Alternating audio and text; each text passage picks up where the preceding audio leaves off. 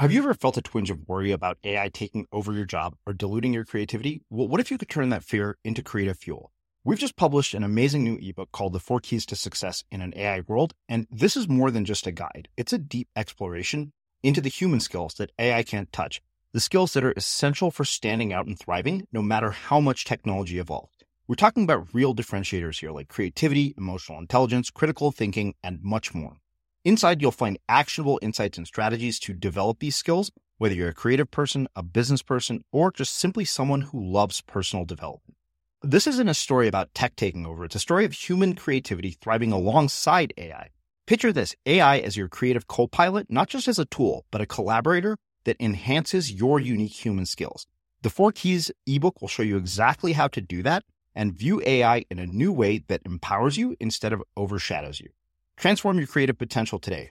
Head over to unmistakablecreative.com/4keys. Use the number 4, KEYS. That's unmistakablecreative.com/4keys and download your free copy.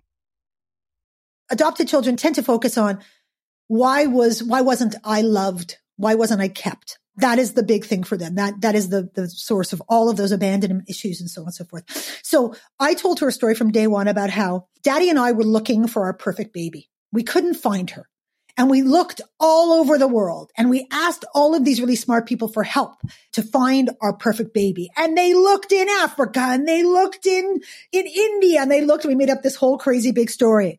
And then one day we got a phone call and they said, "We found your perfect baby." And we said, "Oh my God, finally, where is she?" "She's in China." "Okay." And then I make up this crazy thing about all the things we packed in our suitcase. We did this for our perfect baby. We did that for our perfect baby. We did this and we went to China and then blah, blah, blah, blah. And then they gave us to you and we said, "Oh my God, there she is, our perfect baby." I'm Srini Rao, and this is the Unmistakable Creative Podcast, where you get a window into the stories and insights of the most innovative and creative minds who've started movements, built thriving businesses, written best-selling books, and created insanely interesting art. For more, check out our 500-episode archive at unmistakablecreative.com. Leslie, welcome to the Unmistakable Creative. Thanks so much for taking the time to join us. I've been waiting for this one. This one was like had a little red star next to it. And I was like, this one's going to be good. It's going to be good. Oh, I am so excited to talk to you. I absolutely loved your book. I remember when Jeffrey told me that you had a book called Swagger, I thought, yeah, this is somebody that I want to talk to. And then I sat down and I read the whole thing in 2 days because it was so good. But before we get into the book, I want to start with a question that I think is really fitting given the nature of your subject matter. And that is, what social group were you a part of in high school? And what impact did that end up having on the choices that you've made throughout your life and your career? Wow. Okay. I didn't really fit into any one group. I was kind of cliqueless. I was able to fluidly move between different groups. I also didn't stay in one school for really long periods of time. So I just kind of found the quirky, amazing individuals that I loved and then hung with them as it suited me. I've always been that independent thinker because I could hang with the smart kids because I'm super smart. I could hang with the cool kids because I get it. I couldn't really hang with the jocks because I didn't get that. But I just, but then I also went to an unusual high school. For my last 2 years of high school, I went to an experimental high school called Mind that was for smart kids. And everybody there were freaks in the best way possible. So there was a lot of fluidity in my life. You know, we moved in those key years in high school before I went to Mind. We moved out of Montreal proper into this really small French Canadian town called Saint-Lazare. And so I went to the only high school that was there, which was this, high school that everybody from every, surrounding region came to. And I swear to you, Sri, I was known as La Juif. I was the Jew because it was such a novelty. We were the only Jews in the entire community and there was no shade to La Juif. But I was La Petite Juif, the little Jew. My sister was La Grande Juif. That's how we were referred to. So I had a very weird and wild, upbringing. It wasn't traditional. I was a wild child, big time. Well, okay. So the funny thing is we have not just the moving around in common, but we also have having lived in Canada in common. I spent 4 years in Edmonton. And I wonder, moving around so much, how has that affected your social relationships in your adult life? Because one of the things that has been really awkward to me or odd is that my sister has friends that she's known since she was in 6th grade. Some of them were bridesmaids at her wedding. They come to our house for Christmas. My closest friends are people that I've met in probably the last 10 to 15 years. And, I'm 43 now because of the fact that we moved around so much. So I wonder, in your adult life, what has been the impact of all that moving around? It has made me absolutely fearless when it comes to forming relationships because I know that I can. I've had the proof. I moved to the UK when I was 19. I packed my bags, moved to the UK, didn't know a soul, and lived there for 17 years. So I am really fearless when it comes to forming new communities and joining new communities. And I love that. To me, change is exciting.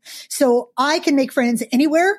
And I love making friends anywhere. So my friendships have, I still have some friends from back in the day, like from summer camp. And I have, brand new friendships, and I have people all over the world who I'm still deeply connected to. So that's another thing I think too, is that proximity doesn't matter to me. Connection is connection.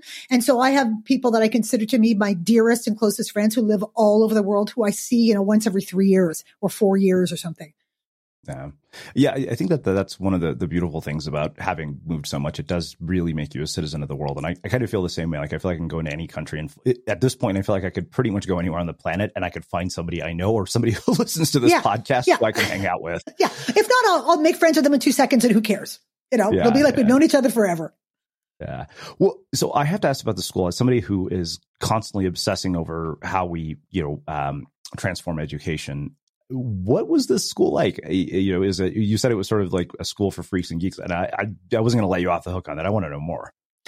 Well, it was an experimental school, and it followed the traditional curriculum. Like, we still had to take the traditional, exams, but it allowed you to work at your level, not your grade or your age. So, for example, I was so off the charts when it came to languages and Englishes. The only people in my English class were me and my teacher. That was it. We used to just hang out. We used to go, this is back in the day, right? It's back in the day. And we used to go to the coffee shop down the street, because my high school was downtown Montreal. And we used to smoke cigarettes and drink espresso and discuss literature. It was crazy. And I was completely backwards when it came to math. And I really had zero aptitude, and they had to drag me through. I think I finally graduated maybe grade 9 math in order to be able to graduate. Maybe it was grade 10, but I mean, they spoon fed me this. And I was in the class with kids who were 3 years younger than me. And no, we didn't care. That was just not the way that it was. We all, we would have, twice yearly, we would have what they called group project. And we would sign up for some crazy radical thing. So it might be winter camping or learning a martial art or volunteering in the community or whatever. And then we would do that thing for a week to 10 days. And we would be graded on that in terms of, our civic responsibility and our ability to collaborate and our problem solving approaches and everything. And we would get graded on those experiences just as stringently as we would for our academics. So we hired and fired the teachers. We made decisions about whether we liked a teacher. We called our teachers by their first name. We had a smoking lounge in my school, and we used to sit around listening to the Doors and the Sex Pistols. And it was really incredibly unique. And for someone like me, it was everything that I wanted, because I have real problems with traditional authority, and I could not be tamed. I really had not. You had to earn my respect. Respect wasn't something that came out of hierarchy or power or status. It was, if I don't think that you're a good human, you're not going to get anything from me. And I will judge you based on that. That didn't go well in the traditional high school. Can you imagine, right? Can you imagine? And my parents respected that, because I'm a good human. I was never a bad kid, but I was a rule breaker, rebel. I didn't take shit from anybody, and I wasn't having it, and they never worried about whether I would be okay in the world, but they did worry about whether I would be able to get the kind of credentials to go out and do my thing thing in the world. Yeah. Well, you're talking to the guy who told the dean at his business school that she should fire everybody in the career center, divide their salaries by the number of students, and issue all of us a refund so that we could hire our own recruiters. Yes, baby. Yes. So, yeah. And when one of my friends said, you really didn't go easy on her. I said, dude, I'm like, she may think the president of the university is her boss. My tuition dollars pay her salary. So she answers to me. Yeah, she works for me. Yeah, I know. That's the thing is when you unburden yourself of the nod to any kind of perceived power, you see the world completely different. You're like, hey, wait a second. You don't have any power over me. You don't control me. You don't get to have influence over me. I decide that. I was also someone who was immune to peer pressure. You couldn't get me. Like, I'd look at you and laugh. I'm like, yeah, whatever. Do you, boo. I'm going to do me. That was my approach to things. But I was wild. Like, I started my first band when I was 16. I moved out of the house when I was 17. When I was 14. So this is, I was born in 64. I'm old. Please, everyone do the math. So, when I was 14, I had like a mohawk. I'd shaved sides of my head purple. People used to cross the street to avoid me because you didn't see people like that in particular in Canada, but certainly, in North America at the very least. So I didn't follow rules at all, but I've always been all about love. I'm like the biggest marshmallow on the planet, but I look like a badass. Do you have kids? I do. I have two amazing kids that are both adopted from China. Cause, that was something that I wanted to do like with every ounce of my soul. I wanted to adopt girls from China. So that's what I did. I have two gorgeous, amazing daughters, 19 and 12. Okay. You should celebrate yourself every day, but some days you should celebrate with jewelry. Whether you want to commemorate an unforgettable moment or just bring some added sparkle to your collection, Blue Nile can offer you expert guidance and a wide assortment of jewelry of the highest quality at the best price. Go to BlueNile.com today and experience the ease and convenience of shopping Blue Nile, the original online jeweler since 1999. That's BlueNile.com. BlueNile.com. Planning for your next trip? Elevate your travel style with Quince. Quince has all the jet-setting essentials you'll want for your next getaway, like European linen, premium luggage options, buttery soft Italian leather bags, and so much more. And is all priced at 50 to 80% less than similar brands. Plus, Quince only works with factories that use safe and ethical manufacturing practices. Pack your bags with high-quality essentials you'll be wearing for vacations to come with Quince. Go to quince.com/pack for free shipping and 365-day returns.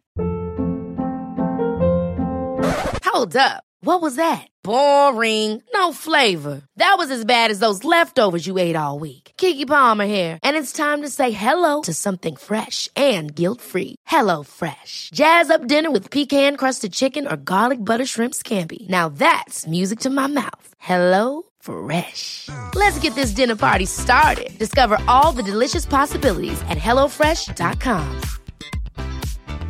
Hey, it's Ryan Reynolds, and I'm here with Keith, co-star of my upcoming film, If, only in theaters May 17th. Do you want to tell people the big news? All right, I'll do it. Sign up now and you'll get unlimited for $15 a month and 6 months of Paramount Plus Essential Plan on us. MintMobile.com/switch. Upfront payment of $45 equivalent to $15 per month. Unlimited over 40 gigabytes per month. Face lower speeds. Videos at 480p. Active Mint customers by 531.24 get 6 months of Paramount Plus Essential Plan. Auto renews after 6 months. Offer ends May 31st, 2024. Separate Paramount Plus registration required. Terms and conditions apply if rated PG. I'm Sandra, and I'm just the professional your small business was looking for. But you didn't hire me because you didn't use LinkedIn Jobs. LinkedIn has professionals you can't find anywhere else, including those who aren't actively looking for a new job, but might be open to the perfect role, like me. In a given month, over 70% of LinkedIn users don't visit other leading job sites. So if you're not looking on LinkedIn, you'll miss out on great candidates like Sandra. Start hiring professionals like a professional. Post your free job on linkedin.com/people today. As creators, we're always on the move. Whether it's a live podcast event, a pop-up shop, or a workshop, we're constantly interacting with community, and that's where Tap to Pay on iPhone and Stripe comes in. Imagine this. You're at a live event, a listener loves your merch, or a participant wants to sign up for your course on the spot. With Tap to Pay on iPhone and Stripe, you can accept their payments right there and then, right from your iPhone, so there's no extra hardware or no delays. Total game changer. It's not just for creators. Any business owner can do this. It's about making transactions smoother and much more personal. growing your business in your way. We've been using Stripe for our products and courses for a long time, and now with Tap to Pay on iPhone, you can take your business to the next level too. So visit stripe.com/tapiphone to learn more. Remember, folks, with Tap to Pay on iPhone and Stripe, your business is always at your fingertips. So numerous questions come from that alone. The reason I asked is because you mentioned how you are educated, and I wonder, one, how that has influenced the way that you are choosing to educate your kids, and then two, which I realize is a big question, and that says, if you were put in charge of reforming the education system based on the experience you had, how would you do it? Oh my God. How much time do we have? I'm thinking we might have to do this in two parts. I swear to God. How much you have in the book. I just posted something about this on LinkedIn like 2 days ago. And I did a little poll. You don't have enough choices on LinkedIn polls, but I said, what do you think is missing from the education system? I have so many views on this. And I, as someone who also is a huge, student of creativity and creative process, it's one of the things that allowed me to travel the world is training creative problem solving. But, my own radical version of creative problem solving that's very much intertwined with swagger, is I think that, critical and creative problem solving are absolute keys to adult success. And I think that it blows my mind that we are not teaching kids how to be problem solvers, because once you teach them critical and creative problem solving, so many of the other things you are trying to teach them will come naturally because they will seek it out, as the ways to fill the gaps in their knowledge. They're going to become so hungry for it. The why, the root cause, the what's the real problem here becomes the driver for so much curiosity and so much power. I think that we need to be taught the concepts of leadership. What does that mean? How do you lead from the side and not just the front? I think that we need to teach kids about what it means to truly embrace diversity and diversity of thought. So inclusion on a whole different level. I think that we need to allow kids to find their own tracks of learning much, much, much earlier in the process. I think that understanding the basics of numeracy and the basics of reading, I think once we get that in place, then it should be, okay, what turns you on? Let's go on this track now. Is it art? Is it science? Is it, what is it? And then let's play with that and let's go much deeper. So I think it should be much more like a university curriculum where you get the options to play. Because what I taught my kid was, I said, babes, as it is now, school is a game. Those who graduate win the game. You got to learn how to play the game. Don't worry about what you learn. Worry about playing the game. Figure out what your teachers want from you, and give it to them. And along the way, you're going to find things that turn you on. You might not. It might come later. But what I don't want you to happen is for you to develop a hate on for learning. So just kind of put it on hold and let life teach you right now. Play the game, learn the social game, learn how to outsmart people, learn all of that, those critical life skills. And once you're out of high school, hopefully you won't have a hate on for learning. And then when you go to university, if that's what you choose to do, then you can really start to play. You can really start to get stuck in. And that's what she did. She treated it as a game. And I was like her wingman in navigating that game. And she came away from high school. She started off really rough. She was doing a lot of experimenting, a lot of challenges and stuff, which again, I got respect for. I got to support her in that. I was the exact same. But she figured herself out and she left school with like the high 90s. And then she got into McGill. She did her first year at McGill during the pandemic. I was like, there you go, girl, do it. And now she's studying psychology. So wow. I just do not really put any credence into high school education. I think it's bullshit. And I've thrown up my hands in terms of, what's important. And what's fascinating too is my 12-year-old has all kinds of quite severe learning challenges. She is, she's one of those orphanage babies who had a really, really rough start. And as a result, she has these ongoing challenges. When you and I were talking about ADHD, we know nothing about what real ADHD is. Let me tell you, because when a child has severe clinical ADHD, the level of the real level of attention is seconds, and wow. they cannot hold on to the receiving of information long enough for the brain to distribute it. So it swirls around in their head and then it just falls out. It's a really heartbreaking thing to watch. It's incredibly frustrating for the child. Plus she has cognitive challenges. She has short-term memory issues. And you would love this, Rita. She's 100% concrete thinker. She is not capable of abstract thought. Now I want you to imagine someone like you and me raising a child who is not capable of abstract thinking. So if you can't use euphemisms, you can't use analogies or metaphors because she takes it literally. So they're utterly useless, and you have to be so specific with your language. And it is incredibly challenging. Now put that kid in any kind of traditional school system and she's screwed. So we have just peeled it back. She's in an amazing school who've allowed us to completely control her curriculum. And basically it's like, what she's doing now is basic numeracy, making sure that she can read, which she's still incredibly challenged at. And the rest of it is life skills. That's all we care about is life skills. I don't give a shit about anything because fuck you with your biology or your science or your whatever. She loves art. She does art. The rest of it, I don't care. As long as she can read and understands the practical application of numeracy. That's all I care about. Practical application. Can she make change? Can she, understand how to use measurements to cook? Those kinds of things and life skills. That's it.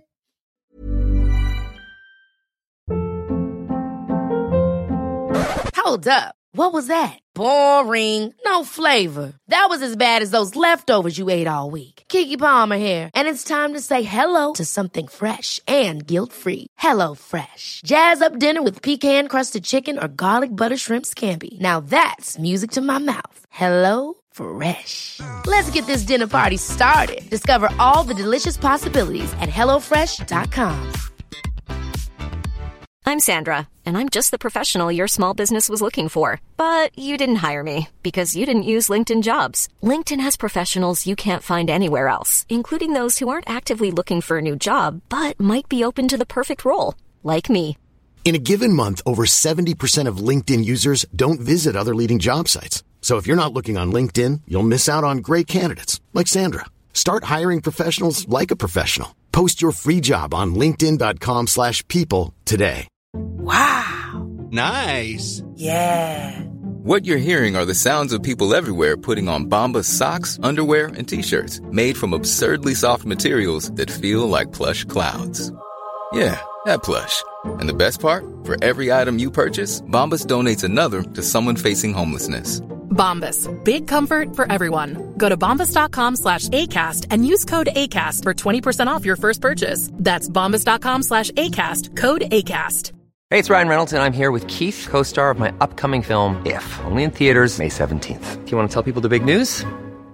All right, I'll do it. Sign up now and you'll get unlimited for $15 a month and 6 months of Paramount Plus Essential Plan on us. MintMobile.com/switch. Upfront payment of $45 equivalent to $15 per month. Unlimited over 40 gigabytes per month. Face lower speeds. Videos at 480p. Active Mint customers by 531.24 get 6 months of Paramount Plus Essential Plan. Auto renews after 6 months. Offer ends May 31st, 2024. Separate Paramount Plus registration required. Terms and conditions apply if rated PG. Cool fact, a crocodile can't stick out its tongue. Also, you can get health insurance for a month or just under a year in some states. United Healthcare short-term insurance plans, underwritten by Golden Rule Insurance Company, offer flexible, budget-friendly coverage for you. Learn more at UH1.com. As creators, we're always on the move. Whether it's a live podcast event, a pop-up shop, or a workshop, we're constantly interacting with community, and that's where Tap to Pay on iPhone and Stripe comes in. Imagine this. You're at a live event, a listener loves your merch, or a participant wants to sign up for your course on the spot. With Tap to Pay on iPhone and Stripe, you can accept their payments right there and then, right from your iPhone, so there's no extra hardware or no delays. Total game changer. It's not just for creators. Any business owner can do this. It's about making transactions smoother and much more personal, growing your business in your way. We've been using Stripe for our products and courses for a long time, and now with Tap to Pay on iPhone, you can take your business to the next level too. So visit stripe.com/tapiphone to learn more. Remember, folks, with Tap to Pay on iPhone and Stripe, your business is always at your fingertips. Wow. Well, it makes so much sense now, why I thought what I did about your book. As I alluded to before we hit record, you took something that so many people talk about in a way that's super abstract and you made it really concrete, which is why I loved it. But before we do that, before we start digging into that, there's one more question. Like I said, if we have to do this in 2 parts, we will. Because I think go, baby, go. Way too much for us to cover it in 1 hour. You mentioned that you had adopted daughters from China. So one of the things I mean, numerous questions come from that alone.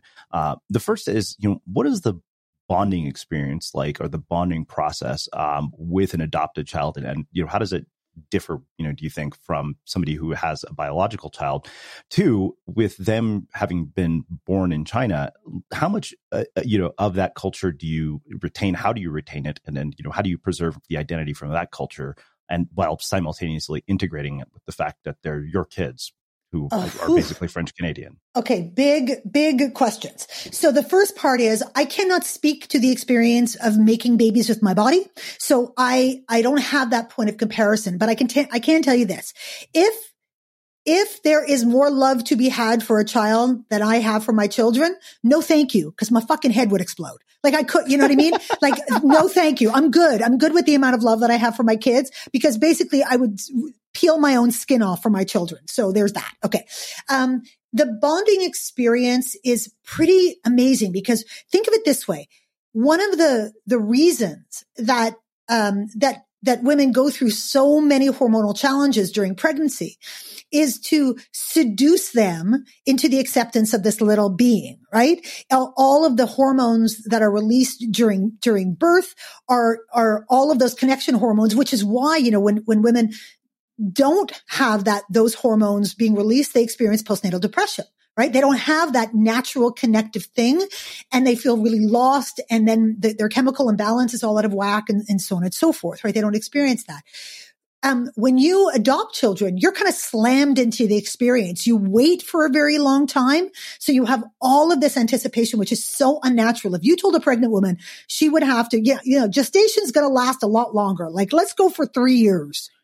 They would kill someone. It is too long to wait for a baby. But that's what you commit to when you're adopting children internationally, and particularly. So it's a much longer anticipation. But then when the anticipation ends, you get a phone call and you say, okay, you got 2 weeks. You got to be in China. You're like, what the okay. And you only then find out the age of this child. We knew we wanted a girl, so we knew what the gender was going to be. And it's the first time that you see a picture of this child. So it's going to be, a child who's probably anywhere between 5 months old and a year old at that point. That's pretty traditional for Chinese adoption. So there you are, you got the picture of the kid. You got to name this kid, because you got to do the paperwork on the child to bring them back into Canada. So you got to name them. You'd never even met them. And you are now going to get a fully formed little human who had a mysterious life up to that point, for which you have no medical history whatsoever. And they're going to put that little human in your arms. I want to tell you that if you are someone who has the capacity, I'm going to cry while I'm talking about this. It's funny because I don't talk about this so much anymore. But if you are someone who has the capacity for love, like I do, and the biological process was for me inconsequential. I was like, wait, there are babies in the world who need mothers? Well, fuck, I'm not going to make more babies. I'm going to go get the babies that need mothers. Why would I go make more babies? That's a vanity. It's so selfish, parenting is about raising children. It's not about making children, So you take someone like me and that with that recipe, from the second that they say, this is your child and here's a picture, you want to rip the throat out of anyone who is standing in the way of you and your child. And you think, if anything happens to my child between now and when I can hold her, someone is going to die. It is the amount of ferocity protective, nature and that thing that happened even before I met my daughters. It was, I'm totally crying. It was unbelievable. And then when they handed them to me, oh my God, you would have to have pulled them out of my cold, dead hands. So, we bonded from second one. Neither of them were particularly easy for their own reasons. No child is easy. Every kid has their own stuff. You have to learn them. They're just more formed and you don't know what's happened to them. And in the case of my younger daughter, bad things happened to her. She was pretty much left in the dark on her back for 5 months. So, in terms of her development, it was completely unnatural. And I had to decode her. I had to figure out because they don't tell you that. But when you discover that the back of your child's head is completely flat as a result of being left on her back and her legs are splayed like a frog and she can't bring them together because of the weight of her knees from being left on her back, you start to unravel the mystery and go, okay, what are we going to do for this child from day one to try and regain some ground? And there was ground that we could never regain. Whereas my elder daughter was already a year old when I got her, and she was a fiercely independent little thing. She was like, you people can love on me, but I will decide just how much I need from you. She was not a cuddler. She was not a snuggler.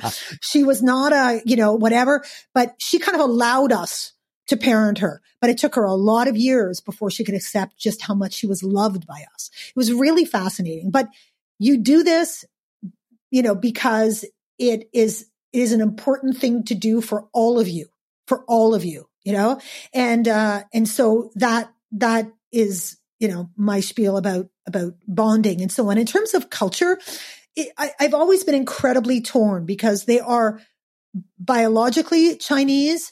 They are ethnically Chinese, but culturally they're kind of Jewish Canadian because that's the environment that they grew up in. And so what I was very conscious of is the pull of making them feel even more like the other. And, when they were little and we'd spend a lot of time with social workers when you go through the adoption process and a lot of talk about celebrating their culture and integrating it and so on and so forth. And, my older daughter was in Mandarin class initially and we took a little bit of Mandarin. But I turned to my husband one day I'm Jewish and he's like white bread, and I said, okay, so they're going to learn how to speak Mandarin or she's going to learn. Who the fuck is she going to talk to? It's not like, it's like now there's even more otherness about her. And what she is getting used to is the Jewish holidays and her bubby and her Zaidi and her cousins and blah, blah, blah. And I want her to feel a sameness, an acceptance, a part of a family and a community, as opposed to a reinforcement of, but you're different, you're other.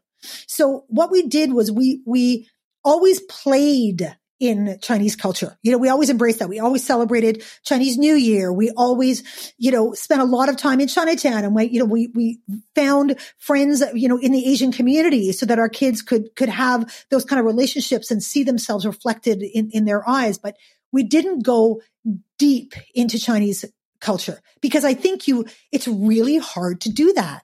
It's really hard to do that. It's kind of like they have to accept it as part of themselves and not be afraid of it, but decide what pull it has for them. And I think that's going to come later in their lives. I just didn't want them to have a hate on for it and for it to make them feel even more different than they do as children of, internationally adopted children. Because think about this. If you're an adopted child, there's no assumption that you're adopted. You walk around with your parents and nobody goes, wow, that kid really looks different than their parents. They don't notice it.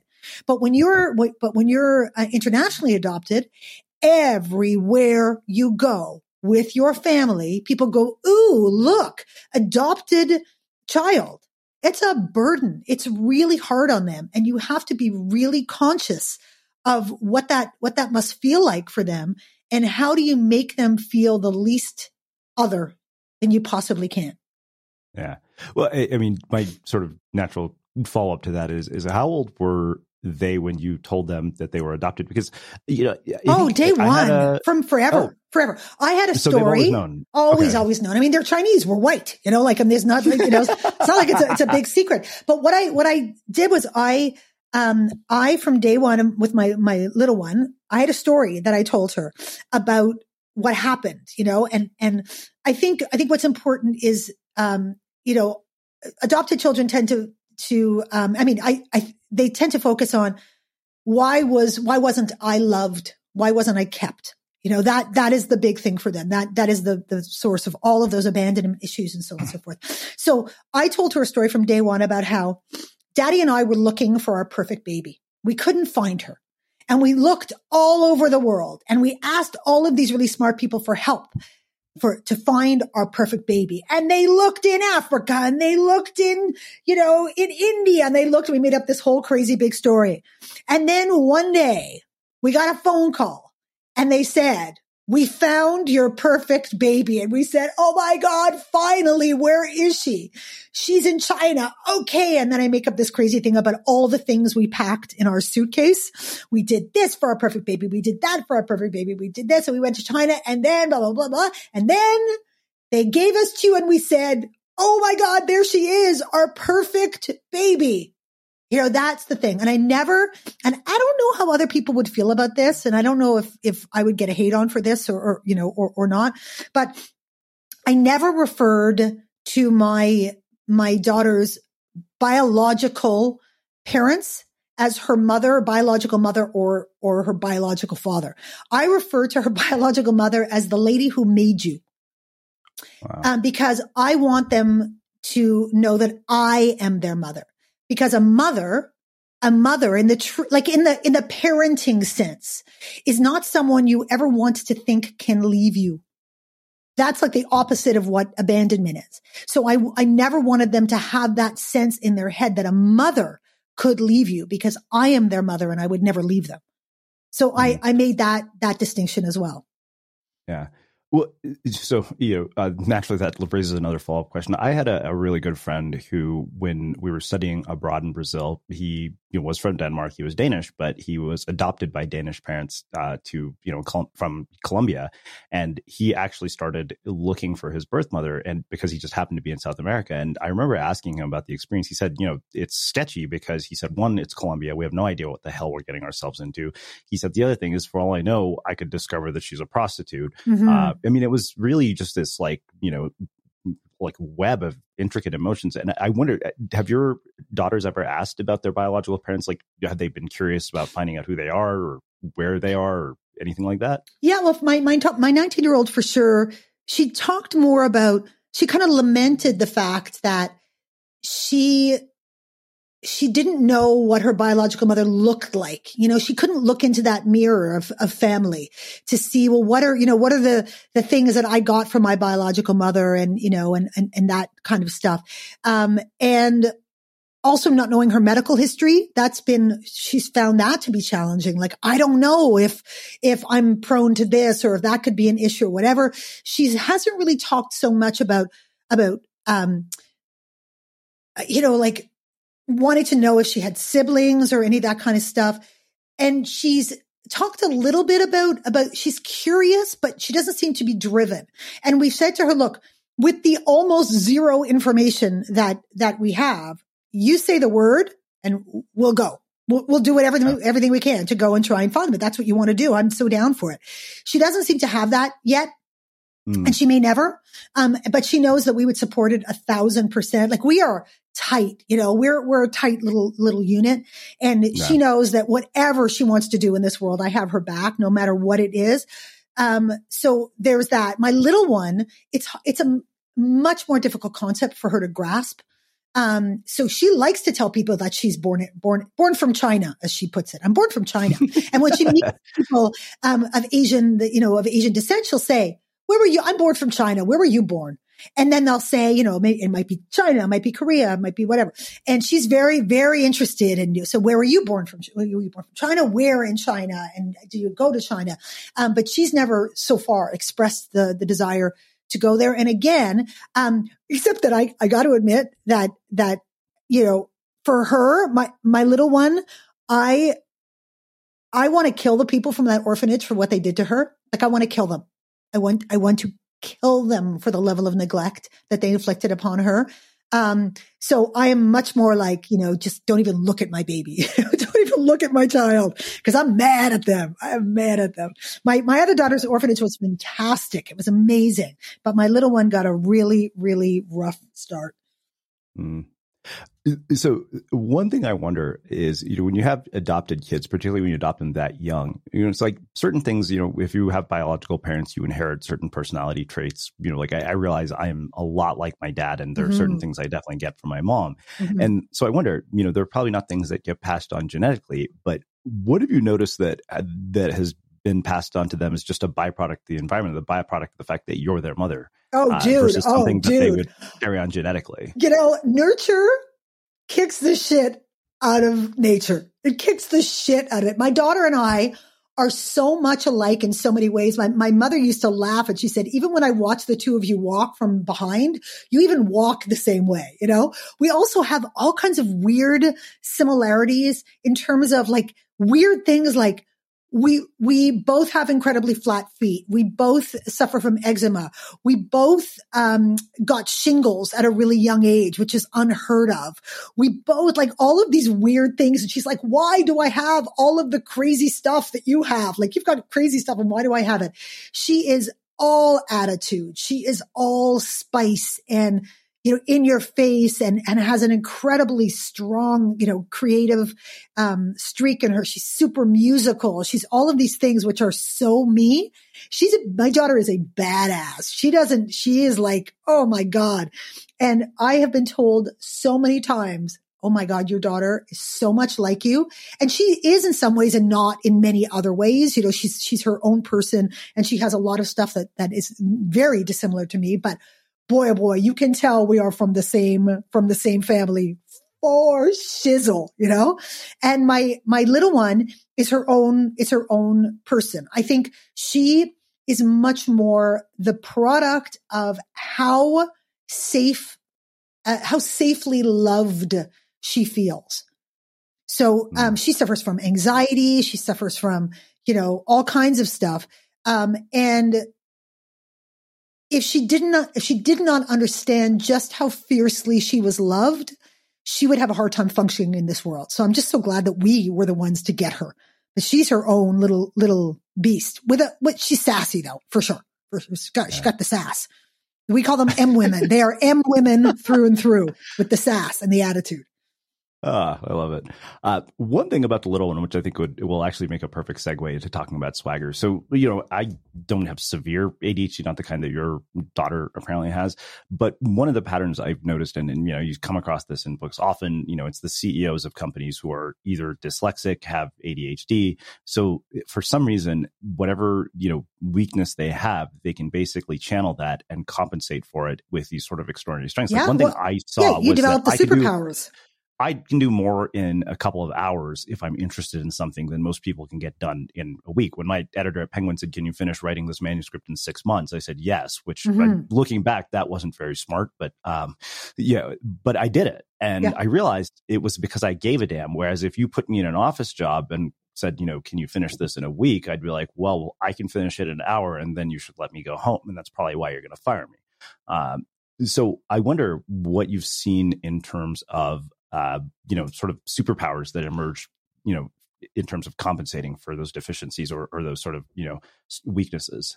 Well, I think getting into the whole swagger idea, and when, we've been talking about swagger, I just want to make sure that your listeners understand when I say swagger, what I mean. Because when you hear the word, you often think of that show-offy, peacocky, arrogant, in your face, that external persona crap thing, which is so not what swagger is all about. When I say swagger, I mean the ability to manifest who you really are and hold on to it in the face of all of that psychological crap that's going to come for it, regardless of situation or environment. So using that as a baseline, what I've learned to be true is that only by tapping into all of the things that make you different, magical, special, unique, idiosyncratic, not the same as,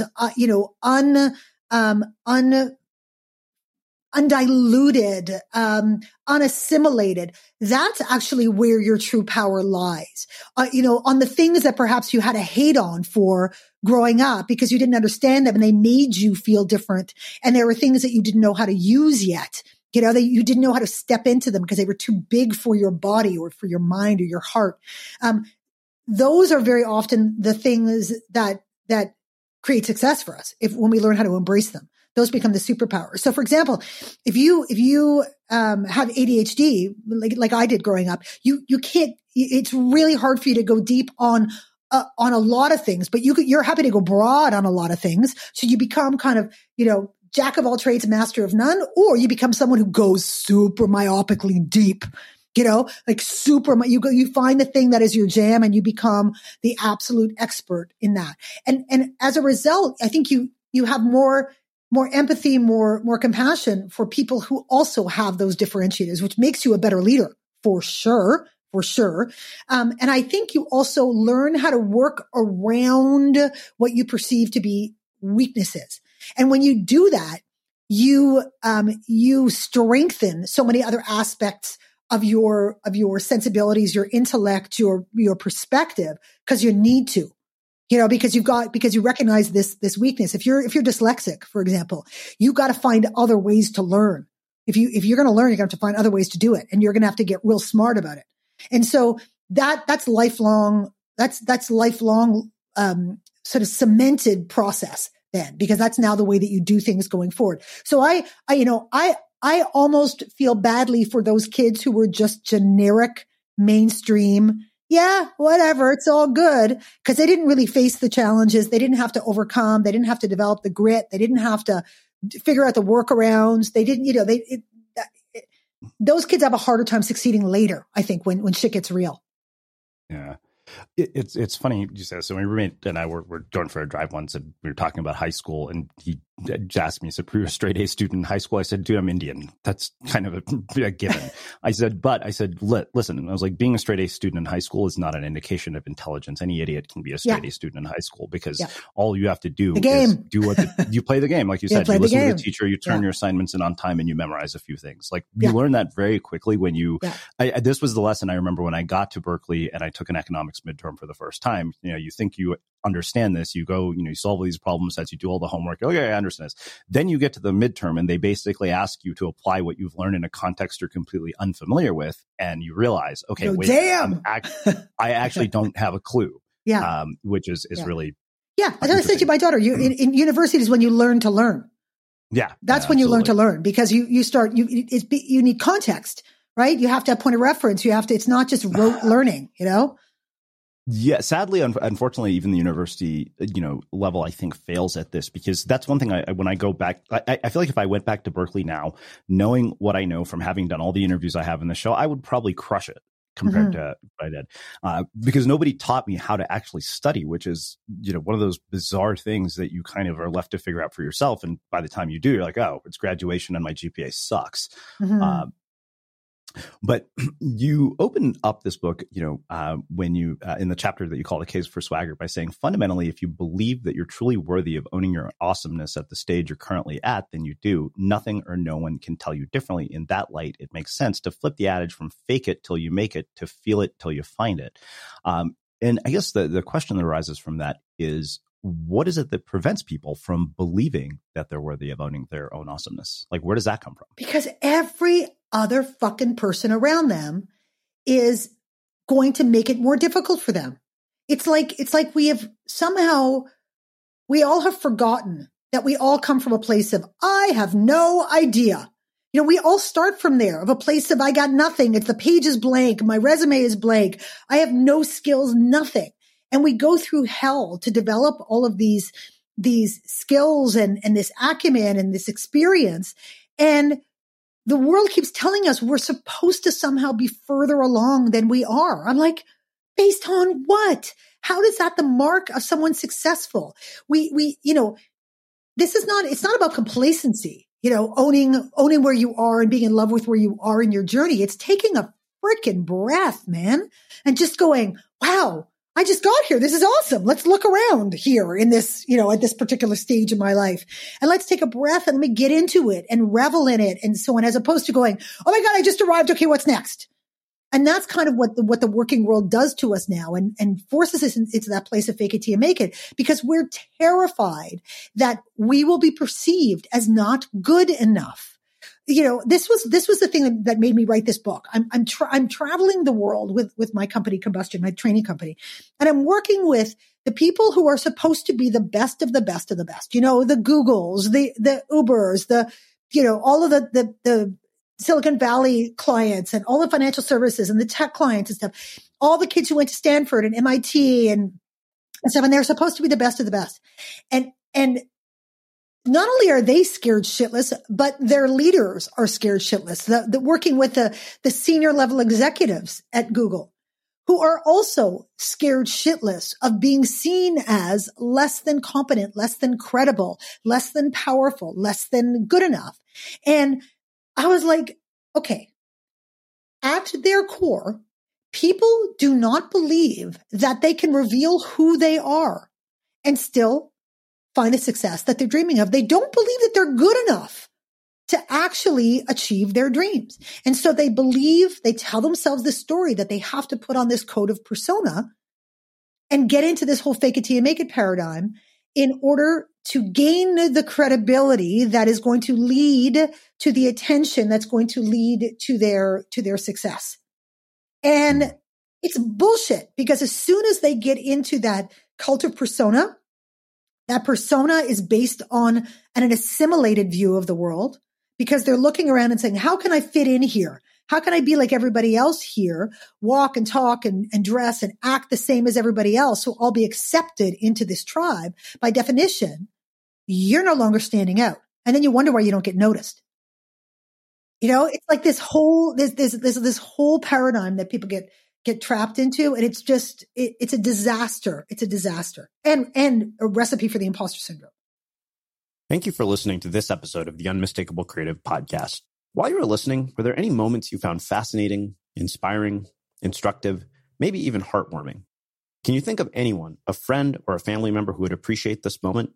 If so, take a second and share today's episode with that one person, because good ideas and messages are meant to be shared. Ever catch yourself eating the same flavorless dinner 3 days in a row? Dreaming of something better? Well, HelloFresh is your guilt-free dream come true, baby. It's me, Keke Palmer. Let's wake up those taste buds with hot, juicy pecan-crusted chicken or garlic butter shrimp scampi. Hello Fresh. Stop dreaming of all the delicious possibilities and dig in at HelloFresh.com. Let's get this dinner party started.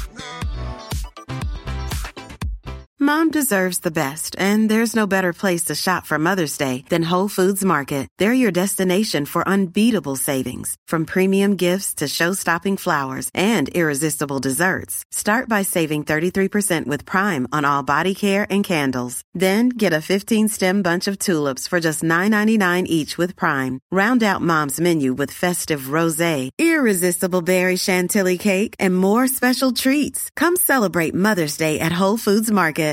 Imagine the softest sheets you've ever felt. Now imagine them getting even softer over time. That's what you'll feel with Boll & Branch's organic cotton sheets. In a recent customer survey, 96% replied that Boll & Branch sheets get softer with every wash. Start getting your best night's sleep in these sheets that get softer and softer for years to come. Try their sheets with a 30-night guarantee. Plus, get 15% off your first order at bollandbranch.com. Code BUTTERY. Exclusions apply. See site for details.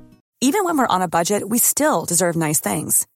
Quince is a place to scoop up stunning high-end goods for 50 to 80% less than similar brands. They have buttery soft cashmere sweaters starting at $50, luxurious Italian leather bags, and so much more. Plus, Quince only works with factories that use safe, ethical, and responsible manufacturing. Get the high-end goods you'll love without the high price tag with Quince. Go to quince.com/style for free shipping and 365-day returns. Have you ever felt a twinge of worry about AI taking over your job or diluting your creativity? Well, what if you could turn that fear into creative fuel? We've just published an amazing new ebook called The 4 Keys to Success in an AI World, and this is more than just a guide. It's a deep exploration into the human skills that AI can't touch, the skills that are essential for standing out and thriving no matter how much technology evolved. We're talking about real differentiators here like creativity, emotional intelligence, critical thinking, and much more. Inside, you'll find actionable insights and strategies to develop these skills, whether you're a creative person, a business person, or just simply someone who loves personal development. This isn't a story about tech taking over. It's a story of human creativity thriving alongside AI. Picture this, AI as your creative co-pilot, not just as a tool, but a collaborator that enhances your unique human skills. The 4 Keys ebook will show you exactly how to do that and view AI in a new way that empowers you instead of overshadows you. Transform your creative potential today. Head over to unmistakablecreative.com/4keys. Use the number 4, KEYS. That's unmistakablecreative.com/4keys and download your free copy.